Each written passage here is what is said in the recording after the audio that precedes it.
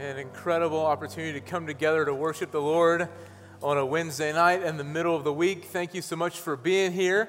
My name is Stephen. I'm one of the pastors here at Champion Force and excited to open up God's Word with you tonight. As I do, I just got a quick question. Are there any Astros fans here?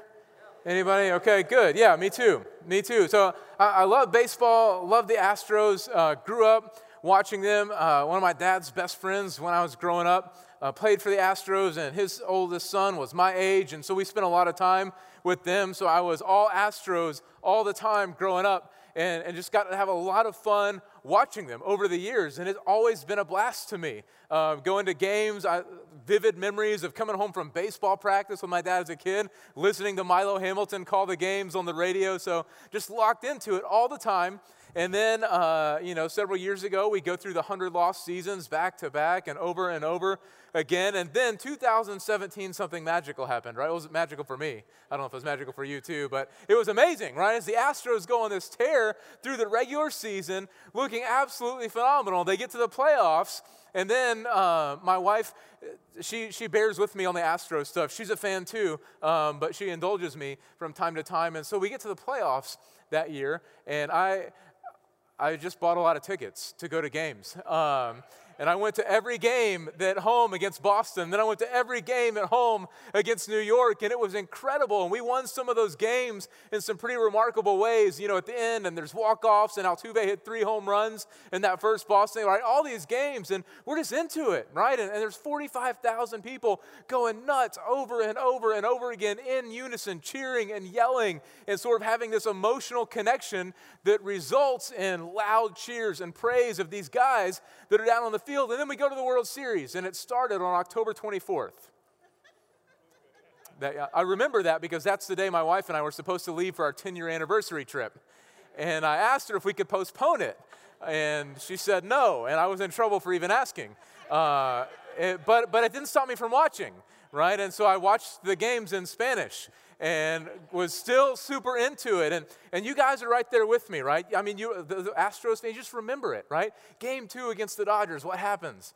9th inning, Marwin Gonzalez hits the biggest home run in Astros history, gets back into it, and I'm in my hotel room, and I'm sure there's people moving, right, rooms, because this crazy guy's yelling in the room next door to him the entire time. And it was just an absolutely incredible thing that elicited this emotional response from me, right? And I'm cheering, and I'm yelling, and I'm excited, and I'm into it, and I just love it. It's so fun for me. And when they won the World Series, just Game 7, that last out, it was just so cool to finally witness and get to feel like you were a part of something like that. And some of y'all are looking at me like I'm crazy. And I might be a little bit too crazy when it comes to this, but it's not just me, it's you too. You have your thing. It might not be the Astros. It might be something else, right? You might be a Longhorn or an Aggie or a Bear, or, you might like a certain restaurant or certain bakery. You might go nuts for your kids, for your grandkids, whatever it is. There's these things that we're really passionate about, right, that get our emotions and our blood pressure pumping, that get us all in to whatever it is. And we've all got them, right? We've all got them. And as I read God's Word this week, Revelation chapter 4, if you've got a Bible, you can begin to open it up. As I read Revelation chapter 4 this week and began to think on what God's Word was teaching us there, I thought of those different things in my life, and I realized that all of that excitement, all of that emotion that I have for these other things should absolutely pale in comparison, right, to my excitement and to our worship of a holy God. Right? There's nothing that should get me more excited, nothing more passionate, nothing that should elicit a greater or more passionate response than my response, than your response as believers to God. So if you've got Revelation chapter 4 open, I want to give us some context here. We've gone through the letters to the churches. This is the chapter that's following that. We're going to continue through the book of Revelation, but up first in Revelation chapter 1, we've got the vision that John has, and he sees what is, and then from there, we've got the letters, and then from the letters, we've got this next part of the book of Revelation, and we'll dive into that a little bit more, but I want to read through Revelation chapter 4, and then I want us to slow down and walk through it together. If you've got a Bible, turn with me to Revelation 4. If not, I believe it'll be on the screen behind us. Revelation 4, starting in verse 1, says this: "After this, I looked, and behold, there was a door standing open in heaven. And the first voice, which I heard speaking to me like a trumpet, said, "Come up here, and I will show you what must take place after this." And at once I was in the Spirit, and behold, a throne stood in heaven with one seated on the throne. And he who sat there had the appearance of jasper and carnelian. And around the throne was a rainbow that had the appearance of an emerald. And around that throne were 24 thrones. And seated on these 24 thrones were 24 elders, clothed in white garments with golden crowns on their heads. From the throne came flashes of lightning and rumblings and peals of thunder, and before the throne were burning 7 torches of fire, which are the 7 spirits of God. And before the throne, as it were, a sea of glass, like crystal. And around that throne, on each side of the throne, there are 4 living creatures, full of eyes in the front and behind. The first living creature like a lion, the second like an ox, the third living creature with the face of a man, and the fourth living creature like an eagle in flight. And the 4 living creatures, each of them with 6 wings, are full of eyes all around and within, and day and night they never cease to say, "Holy, holy, holy is the Lord God Almighty, who was and is to come." And whenever the living creatures give glory and honor and thanks to him who is seated on the throne, who lives forever and ever, the 24 elders fall down before him who is seated on the throne, and they worship him who lives forever and ever. And they cast their crowns before the throne, saying, "Worthy are you, our Lord and God, to receive glory and honor and power. For you created all things, and by your will they existed and were created." Listen, Revelation chapter 4 has so much for us to take in, so much for us to seek, to understand. And that's what we should be doing as we open God's Word, seeking to understand it so that we can live it out in our life. So I want to slow down and walk through these verses to give us a clear picture of what John sees here in chapter 4. And as we do, my hope and my prayer, and honestly my thought and expectation, is that this natural desire is going to well up in our hearts, and our only response, our one response, is going to be to worship God. That's your first blank to fill in if you're taking notes. Our response here from this text is going to be to worship God. Let's look back at verse 1. Again, it says, "After this I looked up." This is John, right? He's exiled. He's on the island. He looks up, and behold, a door standing open in heaven. And the first voice, which I had heard speaking to me like a trumpet, said, "Come up here, and I'll show you what must take place after this." Look at the first 2 words of verse 1. What are they? After this. Look at the last 2 words. What are they? After this. We're talking about 2 different things here, right? As we read God's Word, we've got to seek and know and understand when we see things like this. So after this, at the very beginning of the verse, makes us go backwards and look and see, okay, after what? What's going on that he would be referencing? At the very beginning of verse 1, he's referencing back to what's going on with John, right? Chapter 1, we see he's given instructions to write down what he sees, to write down, that's the vision of Jesus that he sees in verse 1, in chapter 1. He's given the instruction to write down what is. That's the letters to the 7 churches that's going on there. And then he's to write down what's to come. And so he's written the letters. The next thing for him is to write down what's to come, this incredible work in the book of Revelation. After this, he's written it. And then he gets this invitation, right? After this, there's an invitation. I want to look at the invitation real quick. So look in verse 1 at it. We have a voice like a trumpet. Whose voice? It's Jesus' voice. We see that in Revelation chapter 1, verse 10. This is the voice of Jesus giving him this invitation. And it says like a trumpet. It's strong, it's authoritative, it's royal, it's regal. It's this powerful voice coming from heaven that we know is Jesus's. In the invitation, it's, hey, come up here. We're going to see in verse 2, up here is heaven, right? There's this invitation from Jesus to John to come up through a door into heaven. And heaven's mentioned 50 times throughout the book of Revelation. So as we continue to study it, we're going to learn a whole lot about heaven on Wednesday nights. And I'm very excited about that. And the last thing I want to make sure we're clear on with this invitation is there's a purpose behind it. Right? There's a purpose behind Jesus saying, come up here into heaven. It's not a break from his exile, right? It's not to give him a rest from Patmos, right? There's a specific purpose to this invitation. In Revelation chapter 1, verse 19, it says this. This is Jesus talking to John. Write therefore the things that you've seen, those that are, and those that are to take place after this.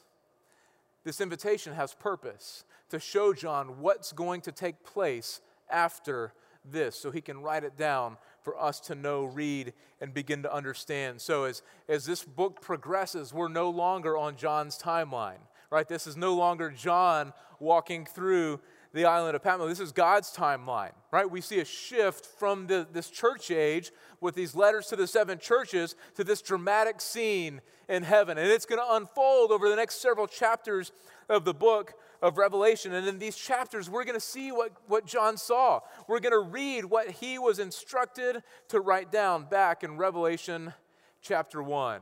The purpose of this incredible invitation. And that's important for us to catch, right? We're going to be working our way methodically through the book of Revelation. And if we keep reading here without seeing this switch in chapter 4, we're going to be a little bit confused and maybe even a little bit frustrated as we walk through it. So we're transitioning now to this heavenly experience that John has. And with that in mind, I love chapter 4 because we get our first glimpse of this picture, this description of heaven as John paints such a powerful picture. And as we walk through this, as we see this, as we understand this, as we look at heaven together tonight, I think we're going to have one response. And it's the next outline or blank in your outline. Then I think our response is going to be to worship God. And you might be saying you already said that. I know I've said it again because I think that that's the response that it's going to elicit from us. And we're going to worship God as we seek to understand what he's telling us here in Revelation chapter 4. Verse 2 says this, at once. So he's been invited. Come up here. He sees a door. It's leading to heaven. At once, John, I was in the Spirit. And behold, a throne stood in heaven with one seated on the throne. So he's been invited. I want that invitation, right? He's been invited, right, up to heaven. And once he's there, he goes through the door in the Spirit into the presence of God. Right? He's in heaven. Think about that. Let that sink in for just a second, right? He's exiled. He's alone. He's by himself on an island, stuck with no hope, nowhere to go. And all of a sudden, from this invitation of God, he's in heaven. And look at what he says. What's he say? The first thing, I was in the Spirit and what? And behold. He says, behold, to get our attention. His language is so critical and important for us to understand there. I'm not sure that my language or the way that I use my language is even strong enough to accurately depict what's going on here. I use words like awesome or incredible or love or powerful all the time about really trivial things. Today I called a cookie awesome. Right? Seriously? Cookie's not awesome. This is awesome, but I call the cookie awesome. I mean, think about the last thing you said was incredible. I had a 5-year-old baseball practice this afternoon. I sort of hurt my back, so if I fall, somebody come read my notes. This kid threw it to first base. I was like, that was incredible. No, it wasn't. It rolled halfway there, right? But I'm using these powerful words, right, to depict things that aren't truly incredible. Cody, you know what I'm talking about, right? That aren't truly and incredibly powerful. And I think we all do that. Right, we try to capture things with our words, and here John's trying to capture what's going on with his words. He's writing it down. He knows that people are going to be reading this, so he says, behold, right? Behold. He says, stop, look, listen, lock in to what's going on here. Don't miss this. You've got to pay attention to what I'm about to tell you. John's blown away by what he sees, and his excitement, right, carries over into the way that he communicates. And I hope for us it carries over into the way that we read it, that we don't just read behold and keep going, but that we sense his excitement, that we sense his expectation and we lock into it and feel that same excitement and expectation about what he's about to tell us, right? The first thing he tells us about in heaven is what? Look in verse 2, it's the throne, right? He tells us about the throne in heaven. Think about that. He's looking at the throne in heaven, and he gets to tell other people about it. He sees the throne, and he's absolutely blown away. It's mentioned 40 times throughout the book of Revelation. It's got to be this powerful picture. He keeps going back to it. It's appeared before in Scripture as well, right? You're probably thinking of some times in Isaiah, right? Isaiah chapter 6 says this, "In the year that King Uzziah died, I saw the Lord sitting upon the throne, high and lifted up." In Psalm 47:8, the writer says, God reigns over the nations as he is seated on his holy throne, right? This throne in heaven, it's an incredible thing. And look at what he says about the throne. The throne did what? The throne sat in heaven. The throne was in heaven. The throne was placed in heaven. No, the throne stood in heaven. The words are important. The throne stood in heaven. It's not going to falter. It's not going to fall. It's not going to change. The throne is set, standing in heaven, immovable. And as you read verse 2, one of the most incredible things about the throne is this. It's not empty. Right? It's not empty. John sees God sitting on the throne. Listen, we worship a reigning king that's on the throne, sitting and ruling from the throne of heaven. Look at verse 3. And he who sat there, he's talking about God, right? John is in the presence of God. He's looking at the heavenly throne. He sees God sitting on the throne. He says, he who sat there had the appearance of jasper and carnelian, and around the throne was a rainbow. It had the appearance of an emerald. God seated on the throne. And it's important for us to think about what that means. This seated position does not indicate he's taking a rest. This isn't God taking a break. This is God reigning from the royal throne in heaven, authoritative. He's sovereign. God is in control from the throne. And as we read this is a reminder for us, a perfect reminder for us that God is far above everything in view, everything in perspective, and that he is in control of all that ever was and all that ever will be, because God is on the throne. He's not hiding. He's not missing anything. God, seated on the throne, reigning and ruling from the throne, is fully aware of all that's going on, in full control. Look back in your Bibles. Look at verse 3. Look at how John describes him, right? With the appearance of jasper and carnelian. If you've got a New American Standard or another translation, it might even say of jasper and sardius, right? That's the same as the carnelian stone there here in this context. And either way, it's two very brilliant stones that John's using for the description, radiating vivid colors and light back at them. In Revelation 21, we'll see as we get closer to the end of the book, we see that jasper, it's crystal clear, it's diamond-like, reflecting different colors and lights and facets back as John looks on. And the carnelian stone is this deep red, like a deep, fiery, bloody, ruby red. So just imagine what he's looking at on the throne, right? The beauty and the power, getting a glimpse of the majesty and the splendor and the glory of God in heaven. And here's another interesting thing to note about those stones as we dig in and look a little bit. These are the first and the last stones mentioned in Exodus chapter 28, as the writer is describing the breastplate of the high priest, right? Maybe representing the firstborn and the lastborn of Jacob. So on this, he sees, right, tied in with these stones, tied in with the colors that are represented there, we see a picture of God's covenant relationship with his people, Israel. So in the very description of God seated on the throne, we see the faithfulness of God to his people. What an incredible picture. And around the throne, back in verse 3, around the throne, what is there? There's a rainbow that's circling, that's around the throne, again, pointing us to the faithfulness of God to always keep his promises. This is an incredible picture. I see why John said, behold, right? Getting our attention, locking us in to what's going on here, because there's truly no one or nothing like our God. Think about if that was you, coming up with the words, coming up with, how do you write that down? How do you capture that? How do you pass that on for someone to see, hear, know, and understand? Just an incredible picture of God seated on the throne. Look at verse 4. Around that throne, there's more. 24 thrones. And seated on the thrones were 24 elders, clothed with white garments, with golden crowns on their heads. So surrounding the throne of God, there's 24 other thrones with 24 elders. You all thought the same thing that I did when I read this. What's the first thing that pops into your mind? You see 24 people on thrones sitting around God. What are you thinking right now? Who is that? How do I get that seat? That sounds incredible, right?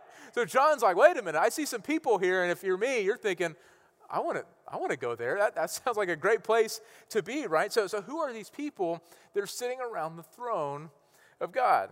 I'm going to let Pastor Ed come up. I'm just joking, Ed, right, to explain that. Listen, here's the deal. There's several, he probably could come up and do it. There's several discussions around who they are, right? There's a lot of discussions by people that are a lot smarter than me, but I'll tell you a few things. Some people might point to them as angels sitting on thrones around God. Some might point to them as redeemed people, people that God has saved over the course of history that are now sitting around the throne of God and wrestling with this and talking through this. Talking to Pastor David a little bit yesterday and this afternoon, looking at that, we sort of land and think that those are people sitting on the throne, the people that God has saved, that are redeemed, maybe even representing the 12 tribes of Israel and the 12 apostles in the New Testament, right? But either way, right, we would think that they're people and not angels for a couple of reasons, and I'll blow through them quick, and I don't want to get hung up on it because what they do is significantly more important than who they are in this chapter. But I'll give you a few reasons why I would point to them as being people whom God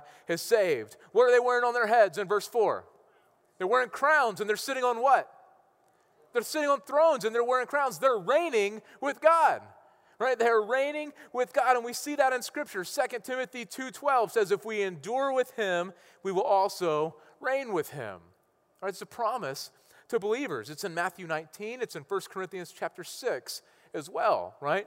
We're promised that we'll reign with Christ. And the second reason that we'd point to them as believers, redeemed people, is they're called elders, right? Nowhere in Scripture are angels referred to as elders. But in the Old Testament and in the New Testament, it refers to people, right? Faithful people, believers, right? Righteous people as elders. And then the third reason is this, is they're dressed in white. And we're going to see that several times throughout the rest of the book of Revelation. A great spot, if you want to flip and look at it or just make a note for later, is in Revelation 6:11, right? Believers are dressed in white up there in heaven, right? So there's this scene here. John's building this picture for us to imagine, to think about, to let dwell and fill our minds. We've got the throne standing right there, not sitting, not placed, not inconsequent. That throne is standing, firm, won't falter, won't be moved. It's standing with our ruler God, reigning in power and glory and majesty, sovereign over all, on the throne, surrounded, right, by those whom he's saved, who he's drawn to himself, who are now reigning in heaven above with him. Our God is good. Our God is good. And we've got this incredible picture of what's going on there. Let's move on to verse 5.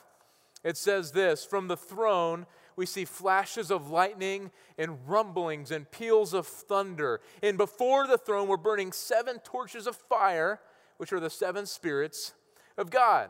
Right? So now we've got thunder and lightning from the throne. Right? When have God's people seen this before?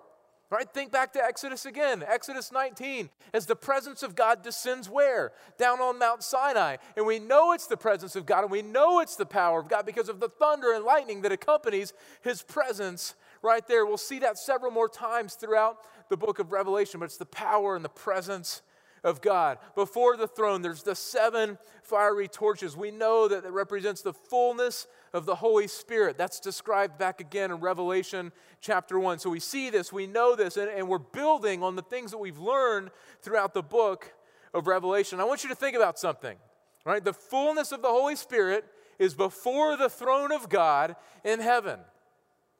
Where else is the Holy Spirit? Indwelling the hearts and the lives of believers. Think about that. The Holy Spirit before the throne of God in heaven and in the heart and the life of believers, right? The Holy Spirit that dwells in you goes before God, right? The power of the Holy Spirit that's there in the throne room of heaven resides in the heart and the life of believers here on earth as well. Listen, if you've ever felt weak, if you've ever felt alone, if you've ever felt desperate, if you've ever felt hopeless, if you've ever felt trapped in sin, like there was no escape or nowhere for you to go, I want you to let this encourage you, right? The Holy Spirit that Jesus promised us, right? That would reside in those who have trusted in Him, right? It's before the throne of God. Right? As we see this reality, this heavenly reality, I want to slow down and just take a second to remember our reality as believers. The promised Holy Spirit, the power of the Holy Spirit, the ability, the capability of the Holy Spirit, the throne of heaven, and in the heart and the life of believers. Think about the Ephesians series we just went through, right? We ended it a few weeks ago. Months and months in the book of Ephesians. And we saw that over and over again, how the Holy Spirit worked in us and moved us from death to life, right? From lost and orphans to being children of God, right? Co-heirs with Christ because of what the Holy Spirit does in and through us. And the same Holy Spirit before the throne. Verse 6, also before the throne, a great sea of glass like crystal. And around the throne, on each side of the throne, 4 living creatures, full of eyes, in front and behind. The first living creature like a lion, the second like an ox, the third with the face of a man, and the fourth living creature like an eagle in flight. And the 4 creatures, each of them with 6 wings, are full of eyes all around and within, and day and night. Well, we'll get to that in a minute. Let's look at these 4 creatures for just a second. They're described in Isaiah 6. We see them in Ezekiel 1. We see them in Ezekiel 10, right? This is not the only time this is described for us in Scripture. We get a picture of this all throughout God's Word, and there's a lot of things that we could drill down on with these creatures. I don't want to get super hung up, so I'll mention a couple of things, and then again, I want to get us to what they're doing and what they're saying, right, in this passage of Scripture. The lion could represent the king, right? The king of the animals, and over again throughout history, that's the picture that's there. The ox represents a servant. What does an ox do? It exercises its power for the benefit of others. It's a servant, a service kind of animal. The man, they're the pinnacle of God's creation here on earth. And an eagle, what's an eagle do? It soars in the heavens, right? And is often pictured as deity in Scripture. So there's a lot to learn from their appearance, but there's so much more to learn from what they say. Look at verse 8. Day and night they never cease to say, Holy, holy, holy is the Lord God Almighty, who was and who is to come. Holy, holy, holy is the Lord God Almighty, who was and who is to come. Adrian Rogers, when he wrote about this passage of Scripture, he referred to those 4 living creatures as God's cheerleaders, right? Around the throne, never ceasing to describe the holiness of God, right? We can have some questions and we can wrestle with their appearance and talk and debate and look at their appearance. It might leave some questions, but the message that they bring is crystal clear. Day and night, they never stop saying, Holy, holy, holy. Who's holy? God's holy. Holy is the Lord God Almighty. They were saying the same thing back in Isaiah chapter 6. I'm an Aggie, so my math's not awesome, but that would be like 800 years before, right? They're saying the same thing. John's experience in heaven 800 years later, they're saying the same thing. That since they've been created, and the Bible says eternally, they will be saying, Holy, holy, holy is the Lord God Almighty. It's sort of the pinnacle of this chapter as they describe the holiness, as they proclaim the holiness of God. Listen, John's heavenly experience is just getting started. He's going to see a lot more. He's going to record a lot more, write a lot more, tell us a lot more. But here we see this incredible picture of the holiness of God, pure, unchanging, and worthy of our praise. And my hope, my prayer is that knowledge, that revelation of the holiness of God will move us to a place to where our response, our one response, our only response is to worship God. Third blank, same word, worship God, right? And it's the same word because there's nothing else we can do. Right? No other response, no other attitude, no other way to process what we're reading and understanding about our God than to worship Him. And we see that in verse 9. And whenever the living creatures give glory and honor and thanks to Him who is on the throne, who lives forever and ever, the 24 elders, what do? They fall down, right? They fall down before Him who's seated on the throne and they worship Him who lives forever. They fall down and they worship God. They cast their crowns. The crowns are off their head and they cast them before the throne, saying, "Worthy are you, our Lord and God, to receive glory and honor and power. For you and only you created all things, and by your will they existed and they were created." Our response to God's holiness is worship. The elders fall down before God as an act of worship. They cast their crowns before God as an act of worship. What God has given to them in that crown, they give back to Him. They see that what they have, it's a gift from God. It wasn't earned, it wasn't deserved, but it was a gift that God gave to them that they immediately give right back. Listen, they in their act of worship withhold nothing from the Holy One that reigns on the throne.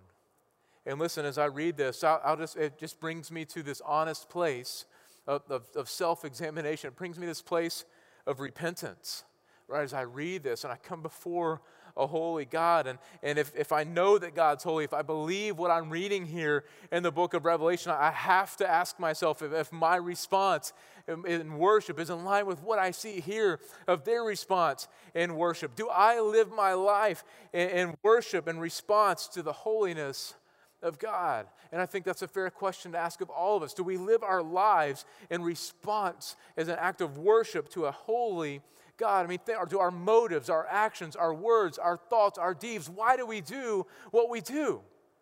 Is it our pleasure, our benefit, our idea, our comfort, or are we living in light of this holy God? Are we worshiping Him with the way that we live? Not just when we sing, and we're going to sing in just a minute, and we want to sing, right, as this act of worship back to Him, but it's much more than just singing. It's living this life of worship. And here's a simple way to filter that.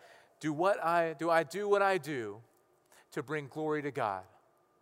Right? Do I live my life in a way that brings glory to God? Do I work at my job in a way that brings glory to God? Do I love my spouse and my kids in a way that brings glory to God? Do I love and serve my neighbor and those that God puts in my path in a way that's going to bring glory to God? Listen, knowing that God's holy, that He's sitting on the throne, that He's in control, that He's sovereign, right? They fall down and worship to Him before the throne. Do I fall down and worship Him with my life right here on earth?